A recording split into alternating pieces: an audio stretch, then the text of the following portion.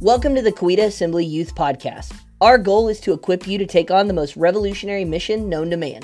We hope these messages encourage you and strengthen your walk with Jesus. Please like, share, and subscribe, and also don't forget to follow us on Instagram to stay up to date. And now, this week's message from Pastor Matt. This right now is the fourth week of our quarantine. It is Wednesday, April 8th. Whenever I started this series, I wanted to find a story in the Bible, a section of scripture that kind of related to what we were going through right now. I wanted to find a story of where Christians were going through very uncertain times. They didn't know what was going to happen next, what to expect. In a lot of ways, they were living in fear and anxiety. And so that's why I started this series on faith and fear, how to live in a scary world. And what I wanted to do is go through the early church and how the disciples and how the apostles went through that transition period. Because as you guys know by now, the early church, they are going through some persecution. And it's only going to get worse as we see the story unfold. The story we're going to talk about this week is in Acts chapter 3. So basically, Peter and John, they're on their way to the temple to pray because that's just what they did. They were on their way to pray and to give glory and praise to God. And so as they're going through the temple, there is a lame man, somebody who is paralyzed, who can't walk, who can't work, and he is sitting there and he's begging for money. And so Peter and John, they walk by him. And so the beggar, he looks at him, he says, "Do you guys have any money to give me?" Peter looks straight at him and he says, "Silver and gold I don't have." Basically, I don't have any money to give you. But what I do have, I will give you. He says in verse 6, he says, "In the name of Jesus Christ of Nazareth, get up and walk." And so this lame man who's been lame from birth, who's never walked before, he's never worked, he's never ran, he gets up and he starts running and he starts praising God. And so this gets everybody's attention. Everybody who's been in the temple, they've seen this guy begging outside. Now they see him running and walking and leaping and praising God. And like, what just happened to this guy? And so they are astonished. The Bible says they are amazed. They don't know what is going on. And so it says as the lame man, as he's holding on to Peter and John, all the people are coming up to them. They're asking him, what is going on? And so it says when Peter saw this, he's astonished. He noticed that the crowd is coming. He's getting attention. And he says, "Why are you guys so amazed? Why are you guys amazed at what just happened? What just happened is because of Jesus." He says, "You killed the source of life, whom God raised from the dead. We are all witnesses of this. By faith in His name has made this man strong, whom you see and know. So that faith that comes through Jesus was given to him this perfect health in front of you all." Peter is saying it's all about Jesus. It's all because of Jesus. The God that you read about in the Bible, He is alive and He's active and He's moving through Jesus.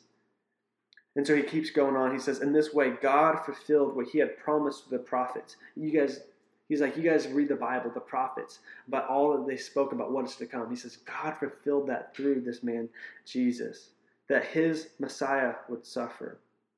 It's just that he says, okay, so this is what you guys need to do about this. Jesus, he healed this guy. It is through the power of God, nothing that we did, but by Jesus' name, this guy was healed. And he says, this is what you need to do. Therefore, repent and turn back so that your sins may be wiped out, that seasons of refreshing may come from the presence of the Lord. So then he just keeps preaching about Jesus. And he starts pulling in scriptures from the Old Testament about how it fulfills what Jesus did.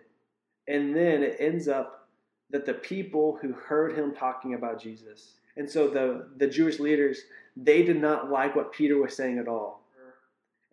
In chapter 4, verse 2, so the Jewish leaders, because they were annoyed that they were teaching the people, proclaiming in Jesus the resurrection of the dead, so they seized them and took them into custody until the next day, since it was already evening. So the Jewish leaders, they arrested Peter and John. And so at this point, Peter and John, they don't know what's going to happen next. They are scared. They are uncertain. They don't know if they will be killed the next day. I mean, a month earlier, Jesus had just been killed. He was arrested at nighttime. They did a botched trial, and then the next day Jesus was being crucified, and the next day he died. And so Peter and John, they're now in jail, and they don't know what awaits them. They don't know how long they're going to be in jail. They don't know if the next day they're going to wake up and be ordered to be executed. They don't know if they're going to be released. They don't know what is happening, but they still believe and they trust in God. And then it says the very next verse, in verse 4, but many of those who heard the message that Peter just preached about Jesus, believed. And the number of the men came to about 5,000. So last week we talked about how the church, they went from 120 believers to 3,000. And so now this week, based on what Peter just did, standing up in the midst of how scared they were, how uncertain things were, the church grew from 3,000 to 5,000. And the Jewish leaders, they are scared about this. They are afraid because they think that Christianity is a bad virus. It's a bad cancer that's spreading, and that it needs to be stopped out before it spreads further, because if it spreads too further, they won't be able to contain it, and they won't have their power or control anymore. They believe that it's wrong and that they need to stomp it out. So what do we do about this today? What does this passage speak to what we're going through right now today? I know right now life is hard. It's hard for a lot of us. We want to be able to hang out with friends. We want to be able to see people that we like. We want to be able to go wherever we want to go. As strange as it may sound, some of us, we might even want to go back to school. We want to go back to church. We want to go back to work. We want to feel like we're doing something, and we want that freedom to go and do whatever we want. And so sometimes not being able to see our friends and not being able to hang out with the people we want to, it's driving us crazy. We just want life to go back to normal. There's so much uncertainty in the air about when is life going to go back to normal. When are we going to be able to see our friends again? When are we going to be able to go back to church? And so there's so much uncertainty, and with uncertainty comes fear and anxiety. And it's the same way for the early church. There was so much uncertainty. They didn't know what the future of the church was going to be. They didn't know if they were all going to be stomped out for believing in Jesus. They didn't know if everyone was going to be killed or persecuted. And just a little spoiler, as we go on, more and more Christians are going to be arrested and killed and persecuted in this story. So the church, they didn't know what was going to happen. And so there was an underlying sense of fear and anxiety. But what did the apostles do with that sense of fear and anxiety? The first thing that Peter and John did in Acts chapter 3, verse 1, it says they were going up to the temple for the time of prayer. It looks like for Peter and John, prayer was a normal part of their life. It was a scheduled part. It's what they did every single day, no matter what, because they knew that there was power in prayer. That whenever they would come to God and present their request to God, that God would hear them and that God would answer their prayers. Jesus told them just a year before this, probably, ask and it will be given, seek and you will find, knock and the door will be opened. So the disciples, they took that to heart. They wanted the relationship with God to be strong. So because the apostles had such a strong relationship with God, there was no way for fear and anxiety to take root in their heart. Instead, because of their relationship with God, peace was guarding their heart, and they felt like they had a sense of power to stand up and to preach about Jesus. In a world where preaching about Jesus would get them arrested, they felt like they could still stand up and do it. They weren't afraid about being arrested. They weren't afraid about being put to death because they knew that God was calling them to do this. So what is God calling us to do? He's calling us to have that relationship with Him. He's calling us to have that strong connection with Him through the prayer life. And whenever that happens, peace will guard our hearts. There won't be any room for fear and anxiety. Sure, the fear and anxiety is going to try to come. It's going to try to hit us and try to distract us. And just like Peter and John, prayer should be a regular part of our lives. It all starts with a regular prayer life. Whenever we pray, we'll have faith to move mountains. Our eyes will be open and we'll have more opportunities to see the world the way that God sees it. We will have boldness to stand up for what we believe in, and we will have peace in the middle of the storm. What Peter says in verse 19 and 20 of chapter 3 I think it's key to what we need to hear today. He says in verse 19, therefore repent and turn back so that your sins may be wiped out, that seasons of refreshing may come from the presence of the Lord, and that he may send Jesus, whom he appointed as the Messiah, the awaited one, the Savior.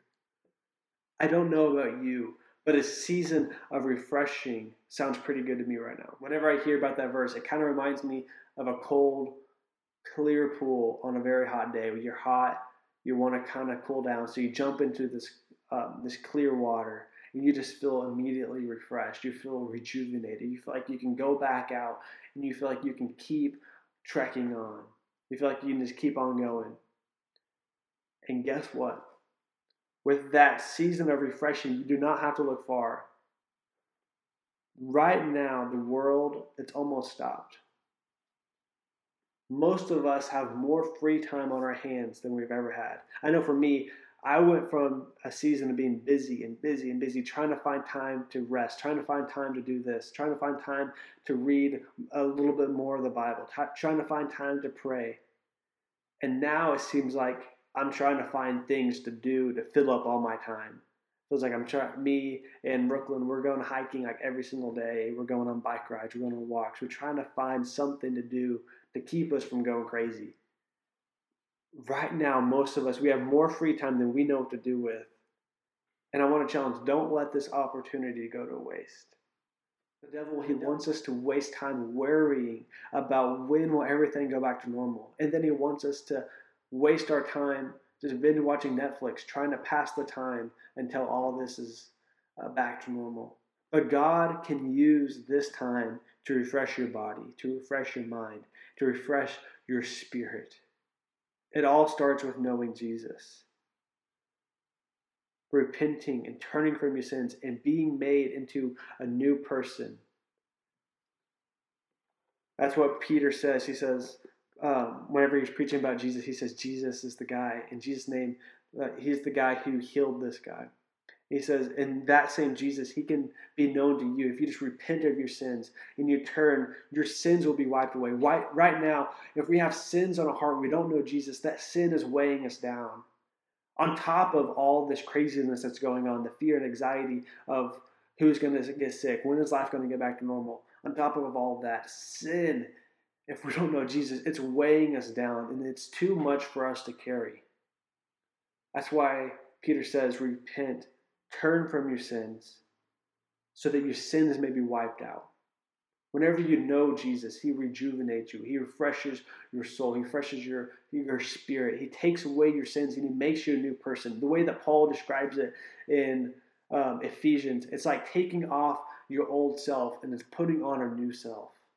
It's not being conformed. It's being transformed by the renewal of your mind. It's literally being refreshed. Getting to know Jesus is by first just praying. The Bible says if you confess your sins and you repent and you acknowledge that Jesus is Lord and that you believe in your heart that God raised him from the dead, you believe the Easter story, you believe the Bible, so then you will be saved. And the best way to get to know Jesus is just to open up the Bible, to read about all that Jesus did, to read about all the works and the miracles and all that he taught, and asking him what he wants us to do about that, and reading through the New Testament. God's presence, it's everywhere. He's just waiting for you to jump in and to be refreshed. Because in God's presence, there is no room for fear or anxiety. Instead, there is just peace that is unexplainable. There's a joy that is indescribable, the Bible says. And it's true, the more you get into God's presence, the more you seek him, listening to worship, reading the Bible, praying, getting out in nature, the more God will speak to you and the more peace you'll have. I hope you guys are doing good. I'm praying for you guys. I hope to see you guys soon. I really do.